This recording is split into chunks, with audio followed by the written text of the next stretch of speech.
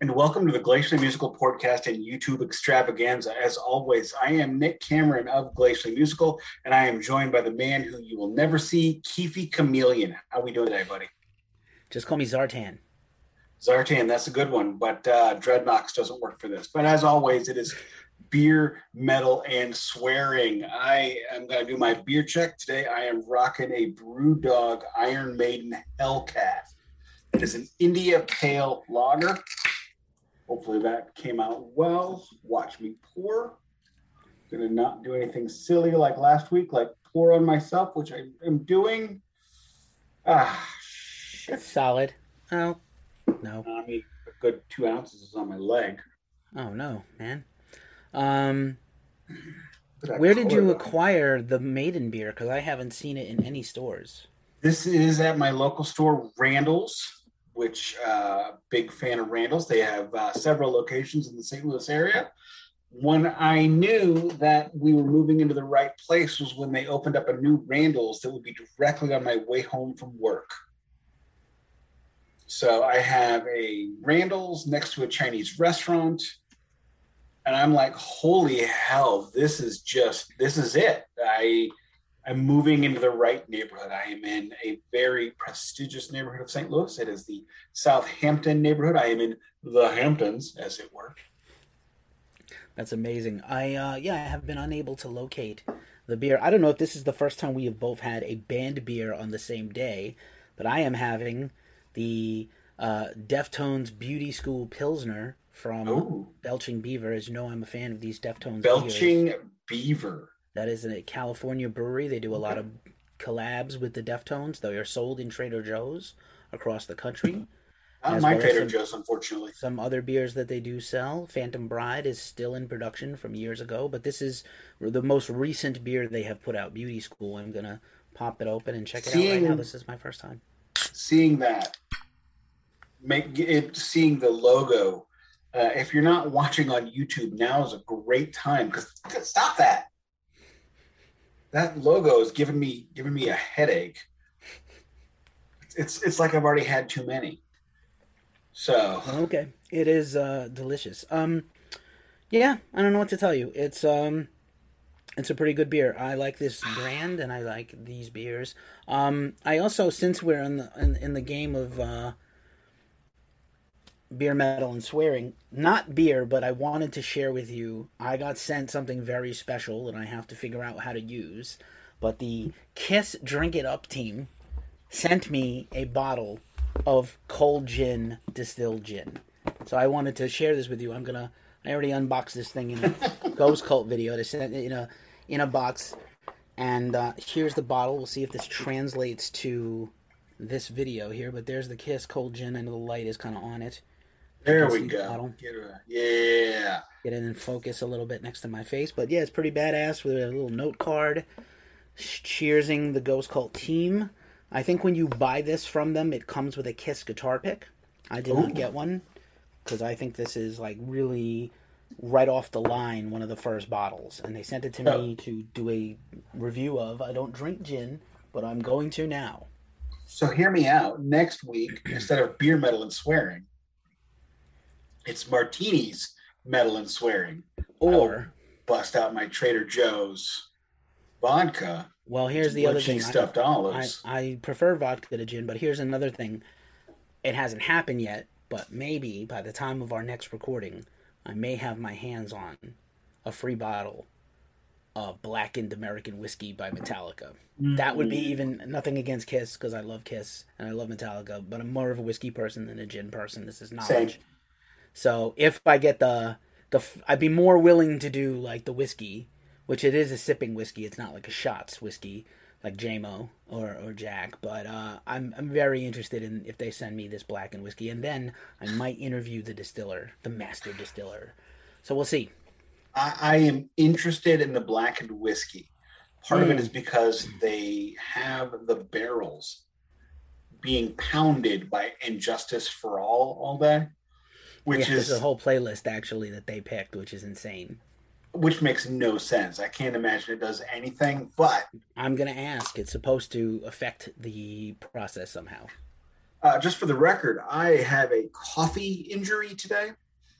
I did this getting a coffee at the office today. So, yeah, that's awesome. But so it's beer, metal, swearing, and vinyl. So I got my vinyl check. You ready for yours? I'm ready. Are you ready? How I'll many start today? off with mine. Last week, and I have mentioned this on social media multiple times, we, in the Tool Chaser, mentioned my mutual Twitter follower, King Loaf of Mark Porkchop Holder. And the week before that, I had mentioned, actually, I mentioned it both that week. So I realized I didn't have any pork chop. So picked up the latest on Discogs, Death in the Blues. It's a little old, but the person who sold it to me mislabeled it. Surprise Starburst. Oh, that's cool. Maybe It they didn't even know. said Starburst on the cover, so maybe he didn't realize. But either way, I have the Starburst 180 gram vinyl. Listened to it today. Came in the mail yesterday. Spectacular, spectacular record, especially if you like slide guitar. And picked up Guar, This Toilet Earth. What's great about this one, you may notice I'm in the Mylar sleeves already. Split vinyl color. I Now, like that. a lot of people love the splatter and the starburst. Personally, I think the split looks cooler than the splatter and the starburst. Got one more for you this week, and I know we've all heard about the slap heard round the world, and it affected me deeply, and it made me do the one thing to lash out at a cruel world that I could do: buy a fucking record. And that record is He's the DJ, I'm the Rapper by the Fresh Prince and DJ Jazzy Jeff. It features such amazing tracks as Parents Just Don't Understand, which I think is the first number one rap hit by an African American duo. And it's also got Nightmare on My Street, which scared the holy living piss out of me as a young boy. He's got the body, and I've got the brain. So that's what I picked up this week.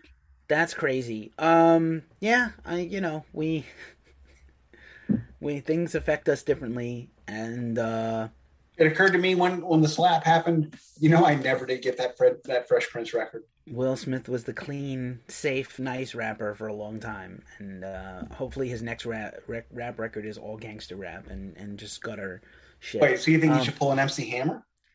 Yes. Pumps in a pump. Pumps in a pump. He should pull an Eminem and get progressively savage now for the rest of his career. Yeah, pumps in a bump. Terrible. Oh, it was all terrible. I mean, Hammer had one record and then kept going.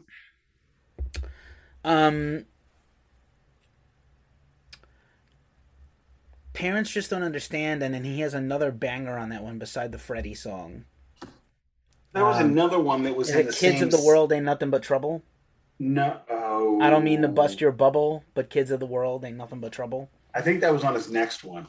Okay, because that's the one, if I'm not mistaken, that samples I Dream of Jeannie, which I love.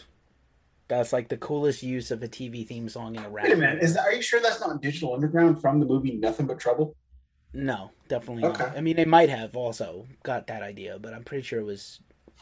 Well, this record is actually a double LP, because if there's anything you need, it's a double LP by the Fresh Prince. It's a double LP of an 80s rap record that's probably like 35 minutes. Yeah, no, it's like an hour and a half. They did it. Most of these songs are like 6 minutes long, and what you don't need is clean rap at 6 minutes long, because they're not saying anything. Yeah, that is not on this. Although Rhythm Tracks House Party Style is. All right, then.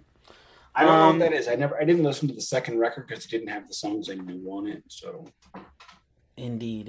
Well, you have all new vinyls. I've been expecting just a. I don't know if we're still gonna do that chaser idea where we do like a gang of your late father-in-law's records, but I'm impressed at your restraint. At the same time, and I think you said you had bought like 24 new records, you and the family collectively recently. So, I have a lot of stuff coming. and some other stuff in hand, but the one that I wanted to highlight for me this week. Oh, I'm sorry. I actually forgot one. Let me pause this for just a moment. Totally sorry about that. I forgot about this one because I already put it on the shelf and I didn't keep it in the waiting to be shown pile. I picked up this one last Thursday, which shows how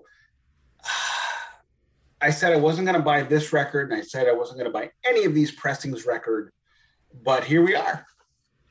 Metallica's The Black Album. None more black. None more black. Also, it's got the Mylar inner sleeves, and it is the Walmart pressing. The Walmart pressing. I think that's the one I don't have, and I can't believe you found it in the store. That shit boggles my fucking mind. Got it used, $25. You got it used. Okay, I thought you found it in the store in a Walmart. That would have been unbelievable. No, I haven't been in a Walmart in 2 years. I don't like going to Walmart, period. And in the city of St. Louis, we have none. I have to actually leave the city to go to one. Our grocery stores here are unionized, so Walmart doesn't want to be a part of it. Understood. So this one was used at the record exchange. Came across it and I went, no. Yes. Well, if you see another one, let me know, because that's the one I don't have. I have all. Do you have a black cover? Do you have a black copy of it? A what? You got a black copy of it or anything other? That's the one Metallica of the Walmart series I do not have. Do you have a black version of it? Do you have any? I have no version of the Black Album on vinyl. I would swap it straight up. I don't care. Oh. No worries. Before I was interrupted. I apologize. It's okay. I'll allow it because I was late, so you really should have been prepared. Since I was a few minutes late. I was doing the cat poop. Oh, the scoop! I hate the scoop, but you have not just the scoop, but we take out the cat poop twice a day. Twice a day. Twice a day. Take cats. How many boxes? One box for all these cats, or two boxes? Two boxes. Okay. Because cats are very territorial. They don't want to share. They will, if it's not done twice a day, they will poop and piss on the floor. That's crazy. They will just say, look, this is our house now. We're now into Mark Maron territory. We're talking about cats and poop. So I have a lot of things coming in that I ordered months ago. I have some things on the way. But I picked this one. I really wanted to single out this one. I treated myself to a show just kind of as a fan. No Ghost Cult responsibilities. I went to see the last night of the tour from Sepultura, Sacred Reich, Crowbar, and Art of Shock. I got in the venue just in time to catch the end of Art of Shock. Didn't really get a whole full picture of them. Love Crowbar, Sacred Reich, and Sepultura. Sepultura, of course, had their drummer fall off stage and break his leg 6 nights before the end of the tour, and they missed one day. They got a fill-in who was amazing. So they changed their set list they've been playing, where they were playing a lot of stuff off their recent album, Quadra and Sepulquadra, but instead they were doing like a lot of old school stuff. So I got treated to like some jams they haven't been doing. So that was a treat. Sacred Reich I love, and Crowbar I love, and I got a Sacred Reich vinyl autographed from the band. And this is weirdly they said they hadn't been selling these on tour at all. This is ignorance. I have Surf Nicaragua, and they have a live record that's also worth having. And this is for like $40. I didn't ask you how much yours were. You can talk when I'm done. Oh, sorry. Since you already interrupted me once. But yeah, like considering this was $40, it came with a download card, which I don't always anticipate. Some of these newer records will come with a download card, but obviously a lot of these older vinyls don't. A very cool autograph front cover, a very cool printed lyric sheet, old school. And this because Metal Blade is doing all these kind of reissues, I'm pretty sure this is a reissue. This is kind of like, so the outside is paper, but the inside is Mylar. What's your stance on these? That's perfect. I mean, to me, and I am a little odd when it comes to this. I don't care about the packaging. I really don't. The only thing I care about the packaging is what you're charging me. I Excuse me, I'm coughing up a storm, apparently. Hmm. It's not COVID, it's just I swallowed some spit wrong. But with like the Kiss off the soundboard series, they're charging between $60 to $70 for a manila cardboard sleeve with no lyric sheet or anything. That bothers me because that should be $35, not 60. Yeah, Whereas, I think Kiss, like everything else, the markup is, unbelievable. well, I And mean, they're wetting their beak on the excuse me, they're wetting their beak on the resale market because yeah, I don't really do much Kiss vinyl anymore, any new stuff anyway, because I know that there's going to be people buying 8 copies of each one in and order to resell it. flip it, and so it's like, okay, you guys are the Kiss Army is pricing me out, and I'm not gonna get hosed on that. And Kiss has actually re-released or repressing their newest announcement is Greatest Kiss vinyl, the greatest hits album they released on the reunion tour, which had only been pressed on vinyl in the Kisteria box set. You can get this particular greatest hits for $50 or $200. I don't need it. And I can just give you a big middle finger and not give two craps about any of it Yeah, Kiss because has put out one thing on vinyl I really would like to have, and that was and even though they're not good albums, I would like to have the Kiss solo albums on vinyl because they were beautifully put out on four-color vinyl matching the costumes of the band at that time, 78, the Dynasty costumes. yeah, it was I 200 don't. bucks. Yeah, I just can't. I just can't. But No, like, I I have would an like original it. pressing of Ace, and that's all I need. Yeah, I would like Peter, especially an Ace, and it'd be interesting that and fun to have as a set to display or to listen to in a day. Other than the classic Kiss records on vinyl, like my first vinyl ever was Rock and Roll Over when I was like 5. So, Right. And I don't buy records to display. I saw one person saying, "Oh, I want a Greatest Kiss to have a vinyl copy for my display. I don't have that one." And I'm like, "That's okay. You know what? If that gets you through the night, that's great." But for me, the only thing I care about is what comes out of my speakers. It's not what surrounds the grooves; it's what's in the grooves for me. And hmm. that's why I don't care about that stuff. But as for what things cost, my copy of the Black Album was $25, which is presently market value on Discogs, $25. My copy of uh, Mark Porkchop Holder, I got a deal on it. It was $10. Same Fresh Prince was $10, and Guar was 35. You are a very good value and bargain hunter. Oh my God, yes. I mean, vinyl it's a luxury. It is by every stretch a luxury for me because I can get most of this stuff at the library for free if I want to. But what I do more often than not is I go to the library, I listen to an album and I go, "Oh, that's good." I rip it and then I buy the record.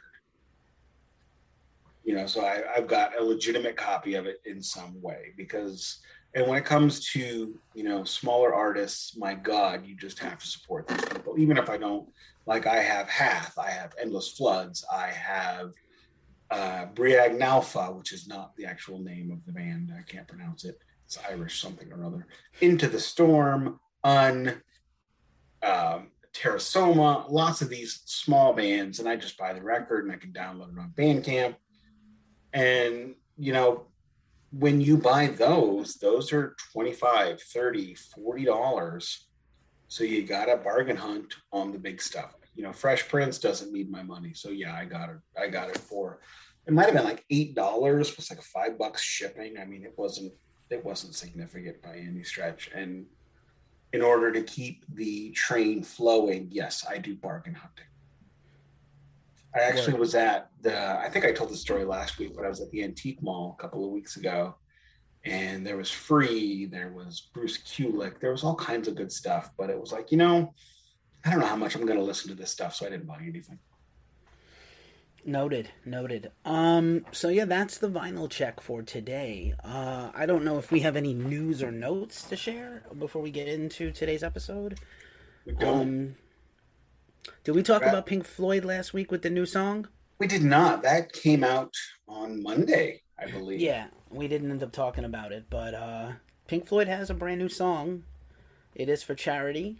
It is, sounds like Pink Floyd with a different singer. Agreed. And it's not a bad tune, and they literally wrote it in like half an hour. So And recorded it in two. So literally recorded it on Gilmore's boat, and it's got Nick Mason and David, and they were, collaborating. And Guy Pratt and whoever the guy is playing keyboards for David, whose name, right? Frankly, I just don't remember, and I apologize to that gentleman. No worries. And then looks like Kenny Rogers. He a little bit. They collaborated with a.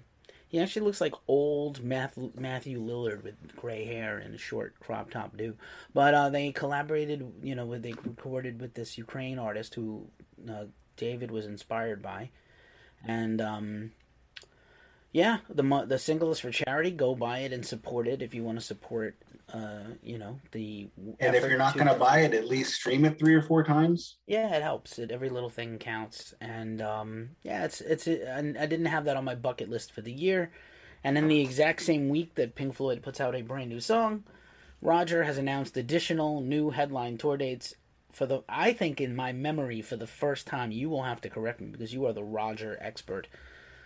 Roger is billing himself as Roger Waters of Pink Floyd. This is a first.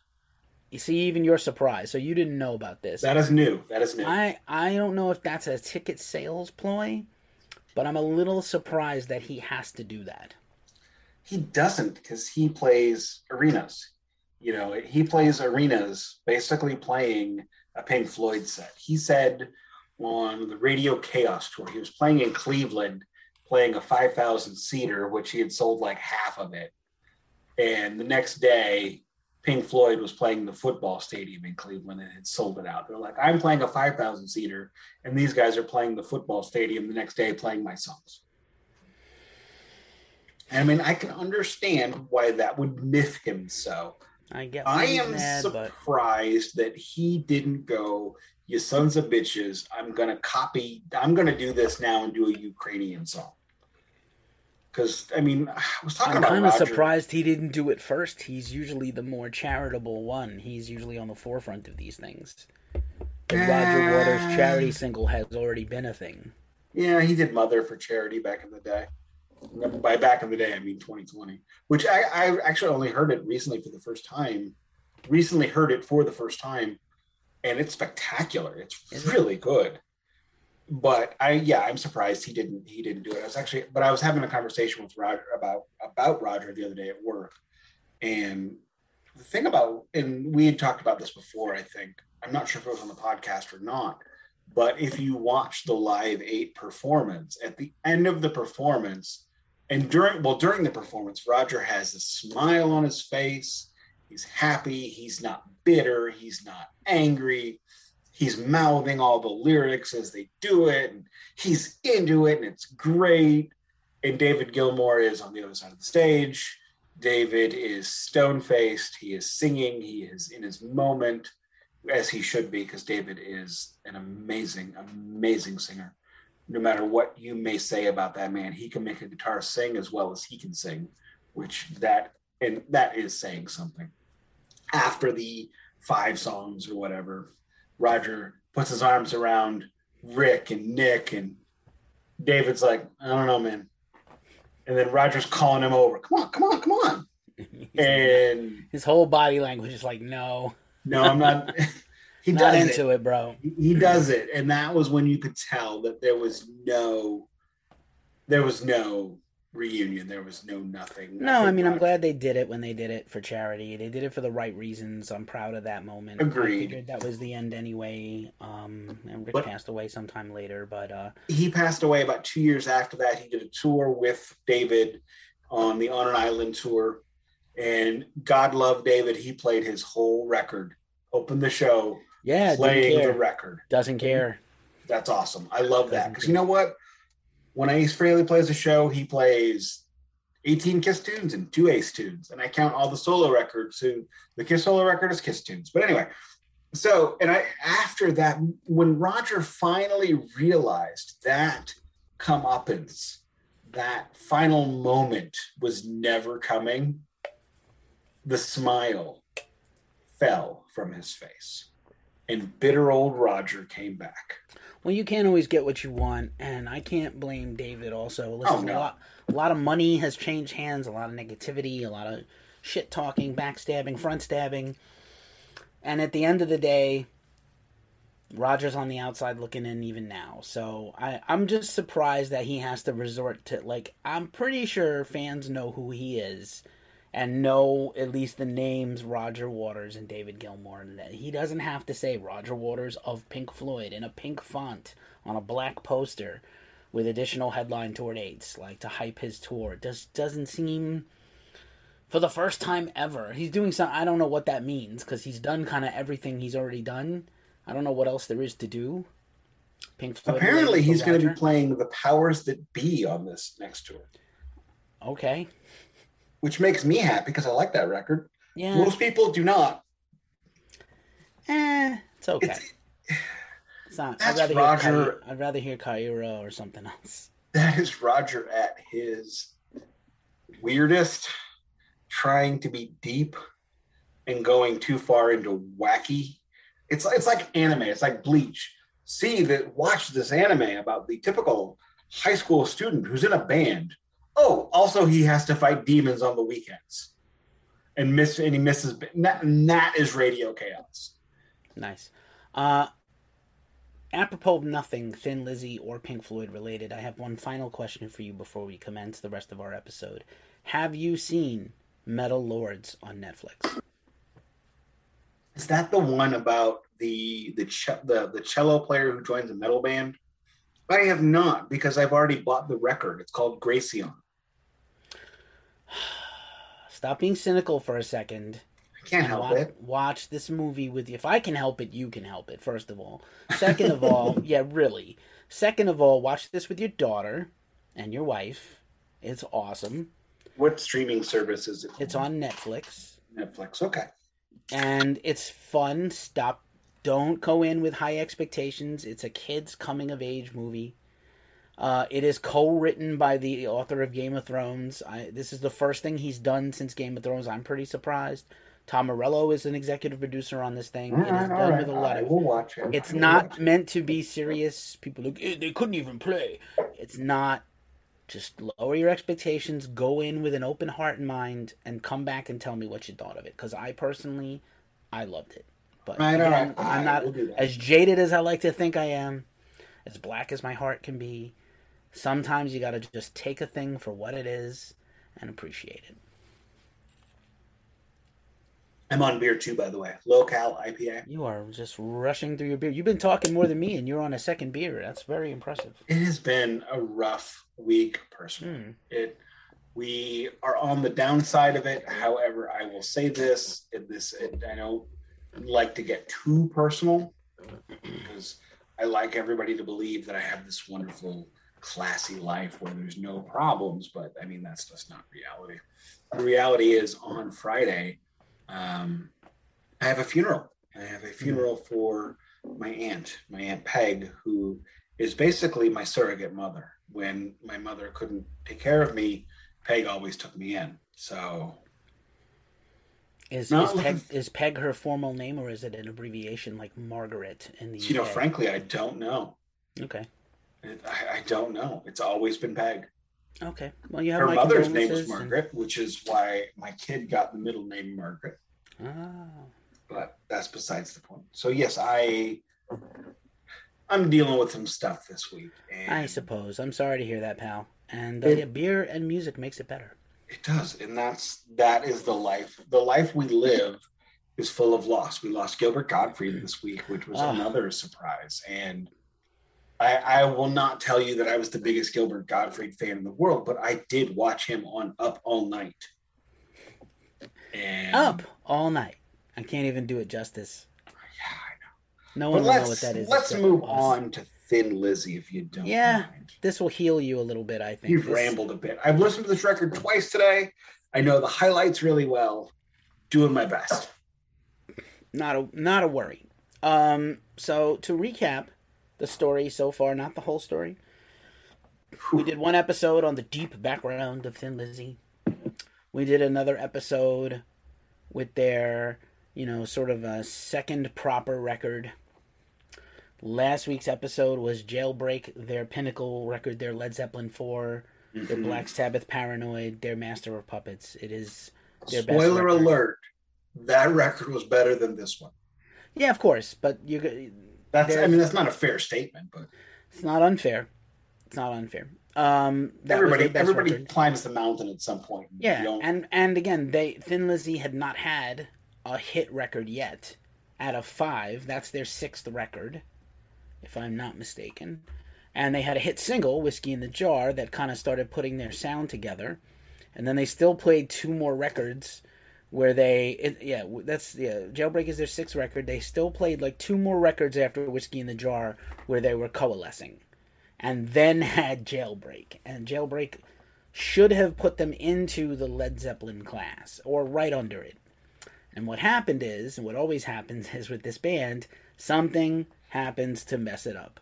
They go on tour, they're supposed to tour America, it gets aborted, Phil has hepatitis and cannot tour, so he's hospitalized for months with hepatitis, apparently.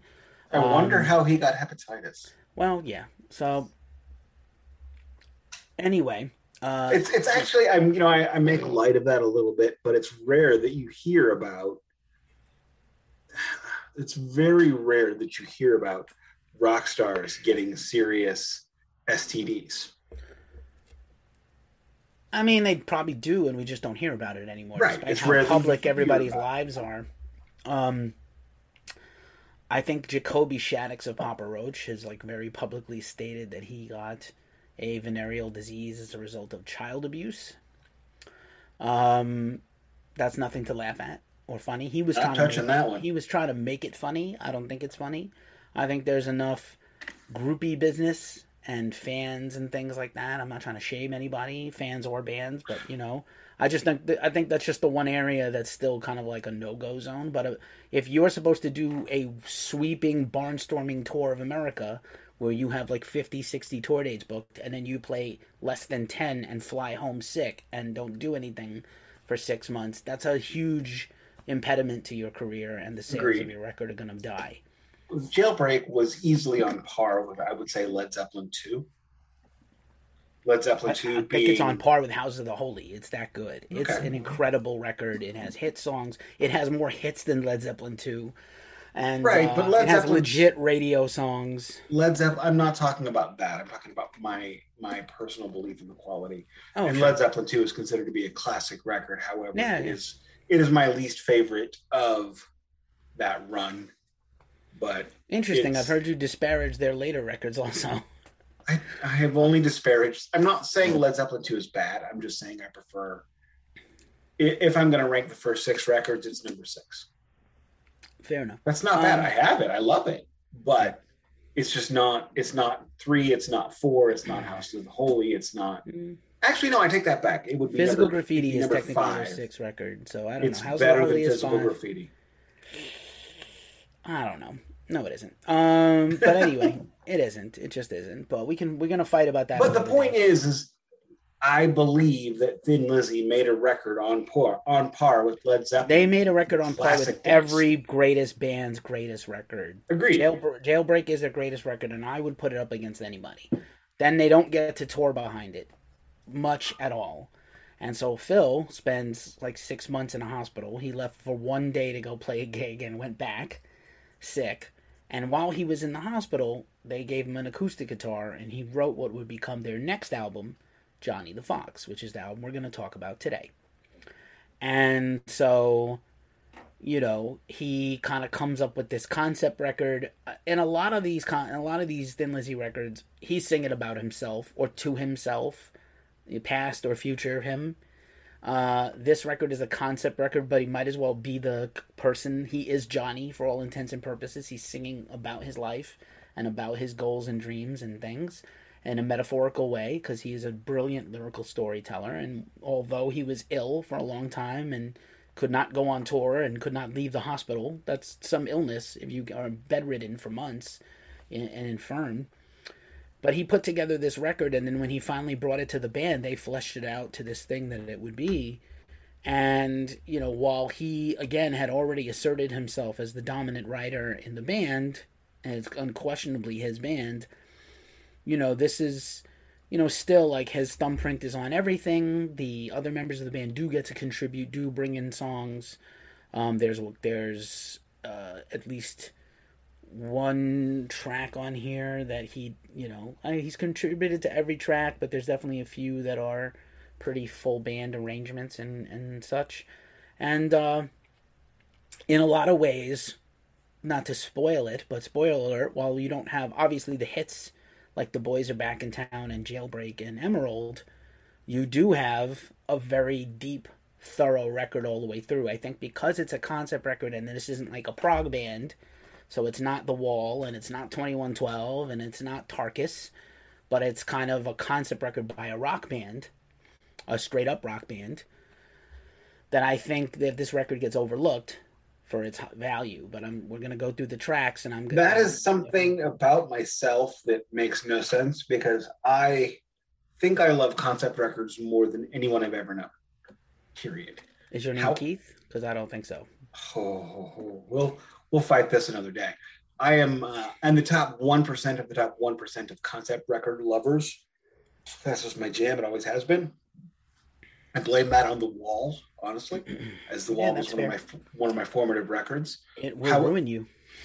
However, if you are just a rock band that doesn't do concept records, when I hear you're doing one, it turns me off. That's interesting. It makes no sense. But, I will drink at the tap of King Diamond concept albums, even Voodoo, even the Grave. I mean, I will just pour it, just spray it on my face, King. And he's not a great storyteller by any stretch, really. Do you think maybe we need to do a King Diamond run so I can prove you wrong on this? I actually was thinking about doing King Diamond next run, but that's besides the point. Could be Fate, could be Diamond. Oh, we'll see. Could be both. Could be both in the 90s. But I mean, like when Velvet Revolver, their second album was going to be a concept record. I'm just like, no, I'm done. I'm good. You guys have fun. Which makes no sense because I drink at that tap. I get it. I don't. Best two bands with concept records the last however many decades: Rivers of Nile, and again your least favorite modern band, Mastodon. Crack the Sky, I put it up there with Dark Side of the Moon and The Wall. But I'm sorry, did you mispronounce Coheed and Cambria? Yes, I did not say Coheed and Cambria. I'm hot and cold with that band. The Afterman, Ascension and Descension. Yeah, is modern. Okay. It's a no. What? It's all right. No, it's a modern prog masterpiece. Yeah, I said it. I'll say it again. No. So Johnny the Fox, though, they put this record out. I'm gonna say about a year, October '76. So this is, two records in the same year. Basically, he came right back with another record. This is literally 6 months later, after Jailbreak, this record drops. And they literally recorded it in August and put out a record in October. So we're talking about Jailbreak in March. We're talking about Phil Lynott at what age? 26, 27 at this point? Yeah, for sure. And we're on record 7. Yeah. That's crazy. And again, even if you throw out the sort of the formative nature of the first few records, it's impressive by any measure that they did this much music in a short span of time. And again, to me, those middle two records, Nightlife and Vagabonds and Nightlife, are very good. Jailbreak is a 10, and Johnny the Fox we're going to talk about now. You left out Fighting. I'm sorry, Fighting. Fighting's like a good 8. Mm-hmm. And then Jailbreak, and then Johnny the Fox. So Vagabonds, Nightlife, Fighting. Nightlife Jailbreak was the beginning of an idea. It was the light bulb. It was the light bulb. Fighting was the genesis of the idea, and Jailbreak was the perfection of the idea. And Johnny and the Fox is, let's do something else. Slightly, but I think some of those things are also still here, and I just think that he put the emphasis on... He put the emphasis on songwriting rather than musical exposition. Right. And again, this is, again, an album mostly the germ of one person, as Right. And opposed to a band effort, is going to always be the will of that one person who's the if leader. you write an album on an acoustic guitar in a hospital bed over the course of a couple of months, it's going to be lyrical exposition more than anything else. Mm. Period. That being said, let's go through the tracks Sure. and talk about some of these great, again, this great storyteller and his great story about himself, metaphorically. He is Johnny the Fox. He's literally singing about himself. So Johnny opens the album, and it's a ripper to me. It's a banger. It's a great album opener. It's a psst, can open, beer can pop. It's definitely a beer check. It's a beer check for sure, and it's pretty raging the whole way through. I think they didn't really have an ending for it, so it kind of fades out awkwardly, like a lot of songs. Yeah. I think like they have so many songs that end on like a vampy climax that like I think this is the point in their career. They're like, okay, fade to black. But Johnny sets the table for the whole record, sets the mood, sets the story, and again he is 100%. He's using metaphors, but he's talking about his own struggles and triumphs, and again a lot of this me against the man kind of thing. That is his whole arc as a person. Agreed. And there's not much more I can say other than what you have already said about Johnny, about the opening track of Johnny. Spectacular song. It is the perfect opening song. It is a hook. It is a hook that gets in you. And me, I should say, it is a hook that got in me and made me want to listen to the rest of it. And more often than not, when we do these on albums that I don't know, I don't get to listen to them all the way through at once. I listened to this album all the way through twice in a row today. Once at lunch, once on the drive home. And nice. This is it's a 35-minute record, so it's perfect for both of those things. Fair enough. Rocky is the second song, and it is a Brian Downey, Scott Gorham, Lynott production. It's solid, not spectacular. It's a Agreed. good second song. I don't remember it. It's a second song I only remember. A second song of a side I only remember if it's amazing or terrible. If it's soft and squishy like this one was, it gets forgotten in my head. They can't all be master of puppets. Agreed. And that's why Metallica was so smart. They always put their title track second. Second, so you would not forget it. Rocky, I don't know if this is an actual allusion to Rocky, the movie, or the story. I don't know what year Rocky is. The movie Rocky hadn't come out yet. Yeah, it's like 77 or 78 for Rocky. I thought it was even later than that, like 79. I could be wrong. But, yeah, Rocky is the second track, and again, so these are either characters in the story or songs that move the story along. So I think he envisioned this like chapters of a book and exposition. So Johnny is the exposition. It opens the story. It tells the story of Johnny and how his wild ways. And then Rocky is another chapter that moves the story along.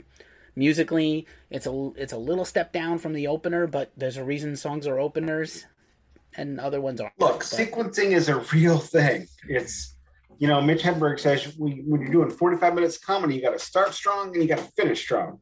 45 minutes of comedy, 45 minutes of music. It's the same thing. It can't be like pancakes. 10 minutes and you're all sick of them. Fair enough. Next up is the third track, Borderline, which is actually one of the better tracks on the album. Agreed. It is a very strong track. Great, strong rocker. It would have benefited, I think, from some of the harmonies that are not here. But that's my only complaint about this one, is it could have used a little bit of musical exposition. Yeah, they dialed it back. It's a little more straightforward. And I think you will find this record is a little more straightforward, where the last record was given to exploration and second outro solos and double choruses and things. And this album is definitely an effort to trim that back. It's amazing because both records are the same length, about 36 minutes. Right. And Jailbreak is full of musical interludes that this one just does not have. Yeah, and that's okay. I mean, again, different record, different time. Agreed. And maybe, felt like he wanted to do something completely different. The arguably the best song on the whole record is the next track, Don't Believe a Word. Oh, I love this song. This is a masterpiece track. Every bit about it. Just the riff, the voice, his lyrics, just how he delivers a line. The song is incredible. It this is definitely the stands alone by itself as a memorable song from this record. It probably went like if you name off the top songs by the band, this isn't the top three or four because those are all big radio hits, but this would definitely be in the running for the next big song. I like this song better than all of those radio hits because this song strikes a chord where, you know, I have lived a long life full of people who didn't, frankly, who didn't measure up to their word. And so to me, this song was about don't believe my words, believe my actions.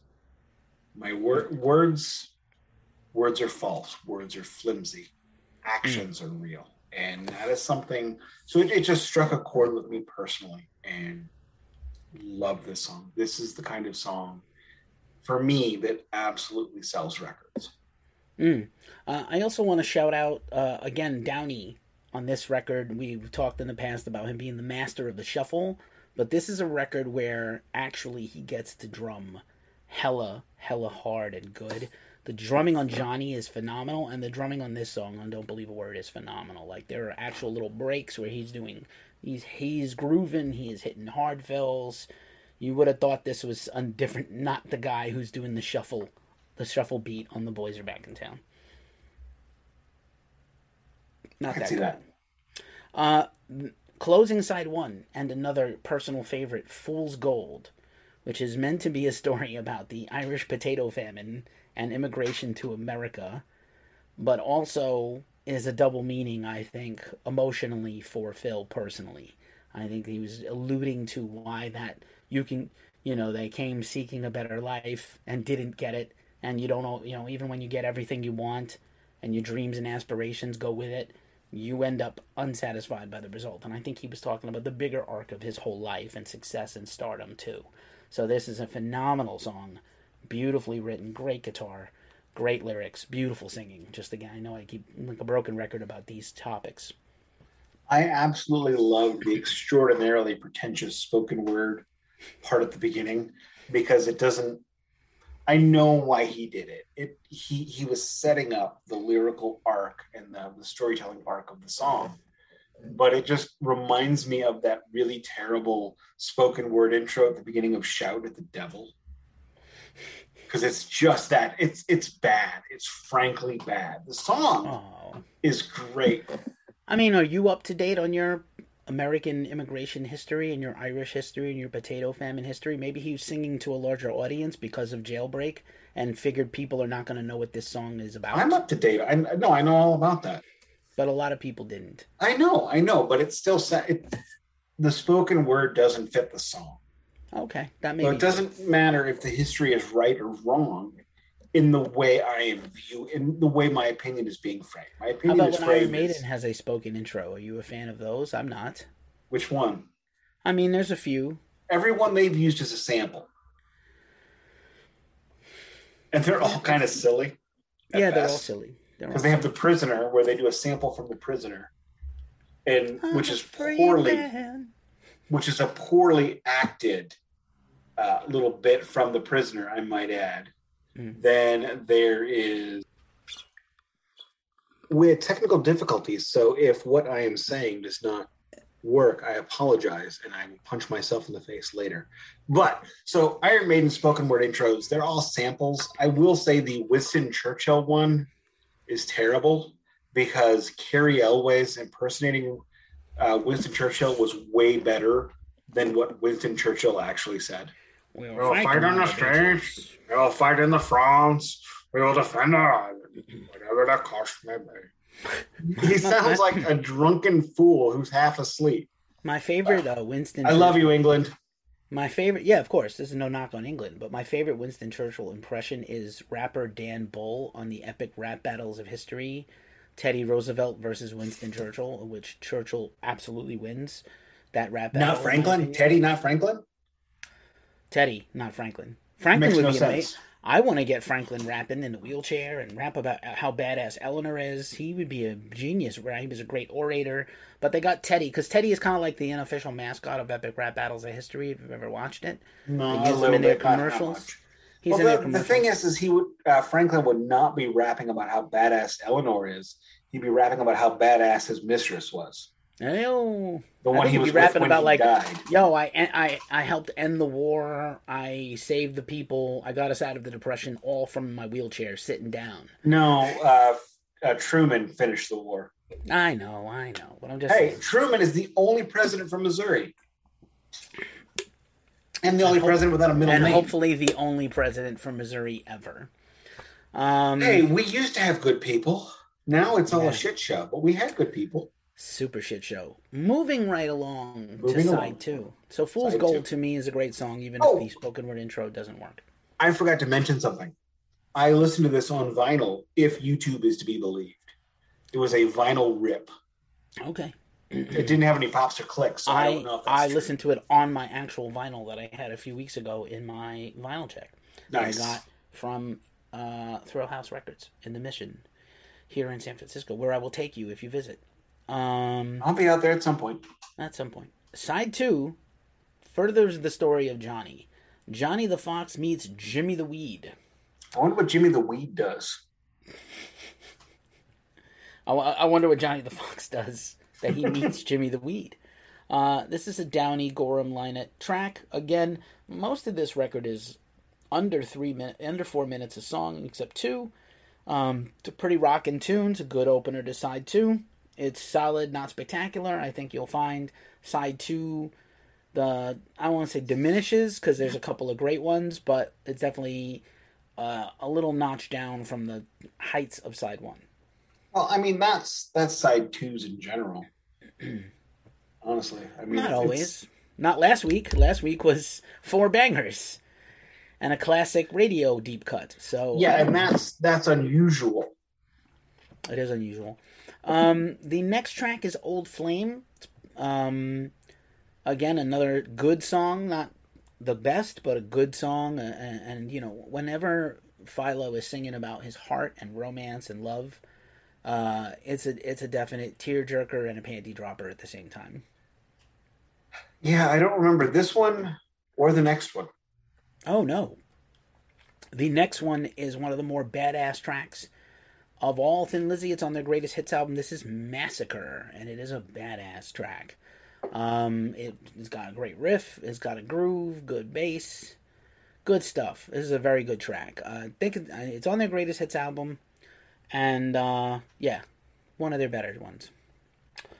Yeah, it didn't stick. Nothing for you. Okay. Sweet Marie is the penultimate track, another semi-love song. Love this one. Good song. Good song. Good, you know, any fresh thoughts about this? This is Gorham and Lynott kind of together. It's almost like Al Green. It's almost Stevie Wonder. It's Phil exploring a different part of himself, a different part of what he can do. And that's why it stuck out to me. You know, the Johnny the Fox meets Jimmy the Weed, Old Flame, Massacre. These are up-tempo rockers, and they all kind of blend. And then it goes into Sweet Marie, and it's like, oh, hard left turn. And that's why it's easy. That's why it's much easier for me to remember. And that's why sequencing is important, children. It's not all just about singles. Fair enough. The final track is actually my least favorite track on the record, Boogie Woogie Dance. It's just okay. It's just okay. Not a great song. It didn't need to be there. But you know, sometimes they're just trying to fill out a record, and this is what's left, and they didn't have much, and this thing's got to get done. So good enough is good enough. Sometimes. That Boogie Woogie Dance is definitely a that'll do kind of song. You could have ended this record on Sweet Marie, and or Massacre would have been a very good closer, and I would have been fine with it. And again, this is a concept record. I don't know that Boogie Woogie Dance follows the concept of the rest of the album too closely. Or any concept. So it just feels like it's just there. And just a couple of notes. So this is I don't know if this is the beginning of the acrimony with Brian Robertson. He's been fired and hired back several times in the band history. So he's really not on here except on Borderline, which is great. He doesn't have much of a writing contribution. He gets to lay down a few solos, but not a writing credit. And this is when it kind of looks like Gary Moore is going to come into the band. And does he come in? Does he not? Supposedly, Phil Collins is also somewhere on this record doing percussion and drums.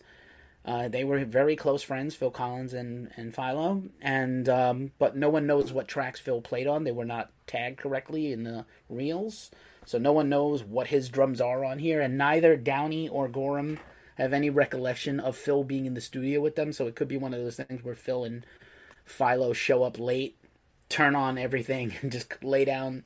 Phil lays down some tracks, and maybe they make it on, and maybe they don't. No one knows. This is the second series where Phil Collins has made an appearance. Phil Collins makes his appearances. He's that guy. So interestingly enough, this album artwork, which is also, again, another sort of beautiful design with a little bit of a, like, it's beautifully drawn again by Jim Fitzpatrick. Again, randomly, the iconic Thin Lizzy logo present on the last record is not on here. But there is kind of a cool cartoon element as well as like a classic Celtic element border. And that doesn't get talked about quite enough. And then, so the album comes out, and obviously, look, it was going to be a step down from Jailbreak in terms of success, chart success, because you're just not going to be able to catch lightning in a bottle twice. Most bands can't. There is... there is nothing wrong with that. No band, in my humble opinion, your record, 10% of your record sales is your fan base every time. And that's it. And then 90% is people who just kind of fell into it that week. I mean, I can tell you, I don't love every band who's on the shelf. I don't know anybody who loves every band as a band rather than, it's like, were you a fan of the Blues when they won the Cup? Were you a fan of the Blues in 2005, 2006 when they got the first overall pick? It's that kind of thing. A band is a franchise. An album is a season. Some seasons you win, some seasons you lose. Right. I think also interesting of note, so the band had not really toured behind Jailbreak, came right back with this record. So they really didn't get to tour Jailbreak. They come back with this record. They do a headline tour of the UK and Europe, supported by, once again, Clover, featuring Huey Lewis, and basically what becomes Huey Lewis in the News later on. They play the BBC with Rod Stewart, where they played live, and Rod refused to play live, so he lip-synced, and he looked terrible, and they looked great on national TV, which, must have been a shock, as big a star as Rod Stewart is in the late 70s. And then they were supposed to go to the U.S. at the end of the year. And what happened? Brian Robertson is in a club in London and starts a fist fight and wrecks his guitar hand. Like, God, like how much bad luck, Anthrax levels of bad luck Thin Lizzy has, right? It's pretty unbelievable. Supposedly one of his friends was about to be attacked with a glass bottle, and Brian jumped in and his hand gets cut open, cutting an artery and a nerve, which had to get reattached in the 70s. So where was Gary Moore at that point? I mean, so Gary Moore comes in. The band gets their tour is postponed to January, and Thin Lizzy goes to the U.S. for 3 months, their longest consecutive tour ever of anywhere, I think, where they open for Queen with Gary Moore in for Robertson. And at that point, Brian, we're going to see, he's still in the band, but it's kind of like the seeds are sown for him to be out permanently at that point. He cost them innumerable damage. How many artists or how many members of a band can you name? And I'm not even going to mention, except for that I'm mentioning it now, I'm not going to mention that, Thin Lizzy was basically a solo act. Basically. I don't think so. I think they're a band driven by one guy. You can't really call... I mean, like, those other guys' contributions are pretty huge. And again, I'm not saying their contributions don't. I said basically, not actually. Okay. But I think also, like, even to their early days, before they had this sound with Eric Bell and Whiskey in the Jar and things, I think... All right, we're getting Nick levels of pedantic now. So. Well, you are the one who wants to do these macro breakdowns of things, and I'm going to defend my point of view. I think it's more of a band than you give it So credit. now it's all my fault. Okay, fair. That's probably true. But Salty how many? Nick. Time for a third beer. For I Nick. might. I would have to show you my butt, and I don't feel like doing that today. But how many times can you name somebody they're about to go on tour and somebody in a band where maybe it's a solo project, maybe it's a de facto solo project, where they can't tour, someone else comes in, and that person comes back? Rare. It's rare. Exactly. Not that many times. Typically, Adam D comes to mind from Killswitch Engage. Some guys you can't replace. You know, like you could. Hey, Brian Robertson's a songwriter and a lead guitarist and a co-lead guitarist, and Gary Moore is a legendary guy also. So you're not losing anything. If anything, you're gaining a guy.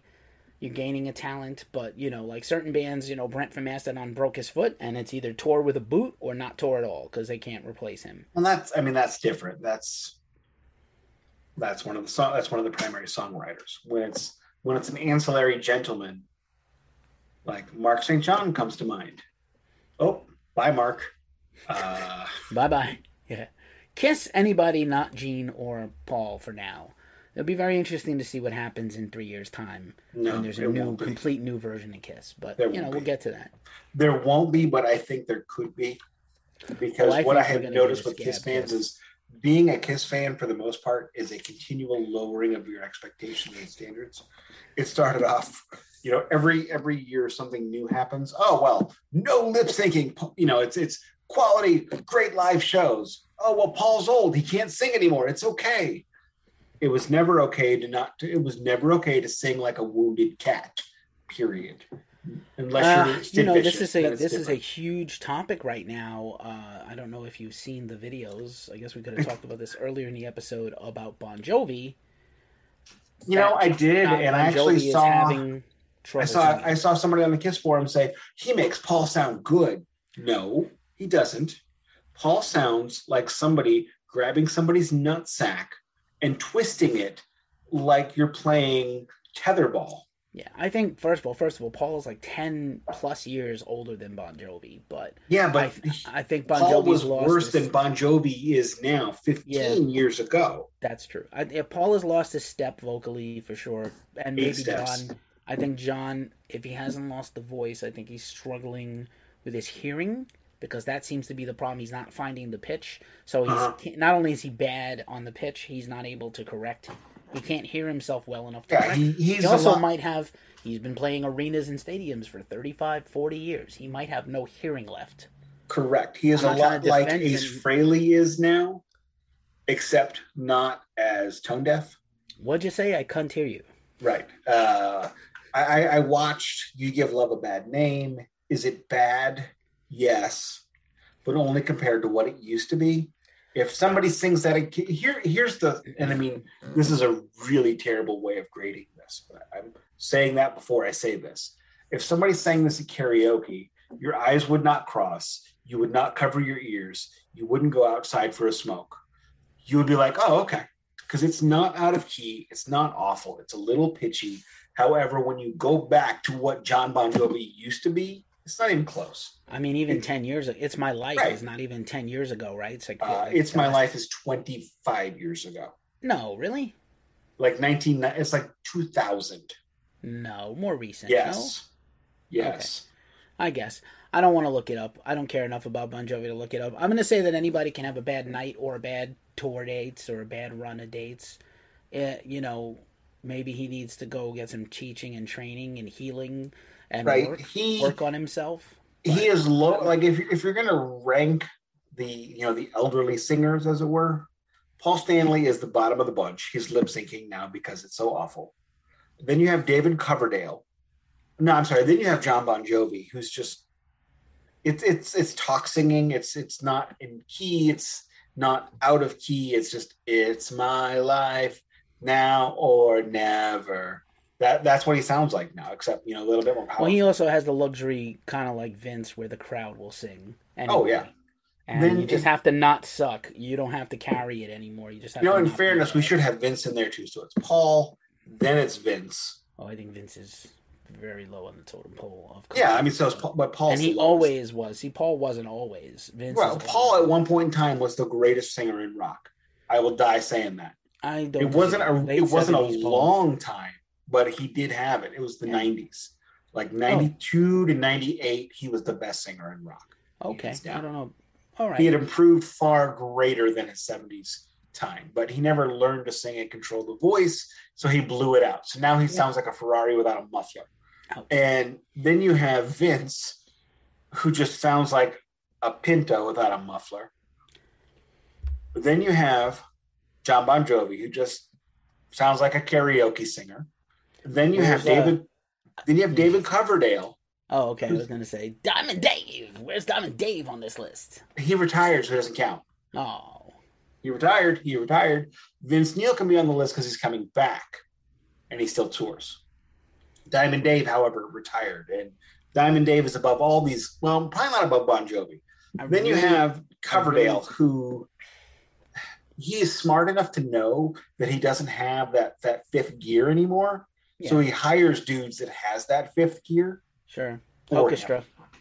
Right. Orchestra can sing like a bastard. He is great. I saw Whitesnake. It is about 10 years ago, and he was excellent, but he definitely didn't push. He didn't push it too far. Vocally. I saw him about 4 years ago, and we showed up at the halfway through the set when he was getting to the hits, and then we were there to see Foreigner, or AKA What Passes as Foreigner. It was the tour that had the original member, the one original member, the whole show. So still terrible, but I don't like Foreigner. I'm sorry, I don't like Foreigner, but it wasn't terrible. It just wasn't my thing. And so we showed up halfway through the Whitesnake set, and like I said, he wasn't pushing it. He wasn't, you had David Coverdale out there shaking his hips, and maybe he shouldn't, but he was. Shirts unbuttoned to the navel still. Maybe it shouldn't be, but it was.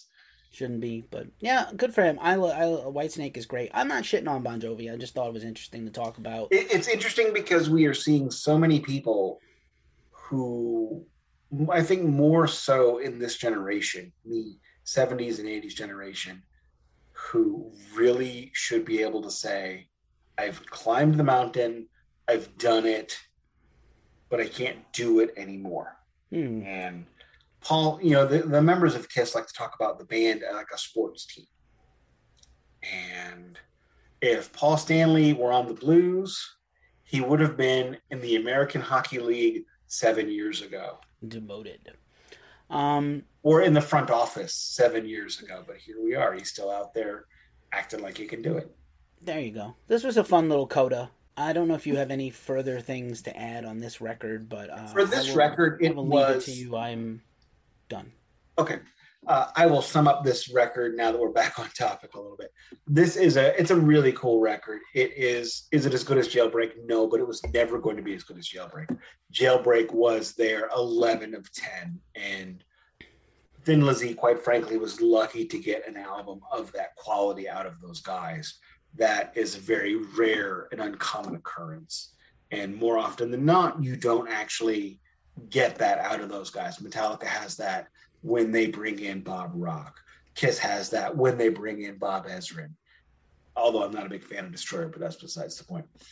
Pink Floyd hits that with Alan Parsons working with them, as he will tell you at length in all of his books. But they do it. I set up the clocks. I should get the credit. This fucking guy. But they do Jailbreak with Phil Lynott producing the record, writing the record. The next album is going to be a step down because, Hank Aaron or, Mark McGwire only hit 70 home runs one season. You build, you crescendo. It's called a climax. Everybody's got one. Then we go into Johnny the Fox, where it is a musical departure. It is an expositional departure, but it is a spectacular departure. He's telling a story.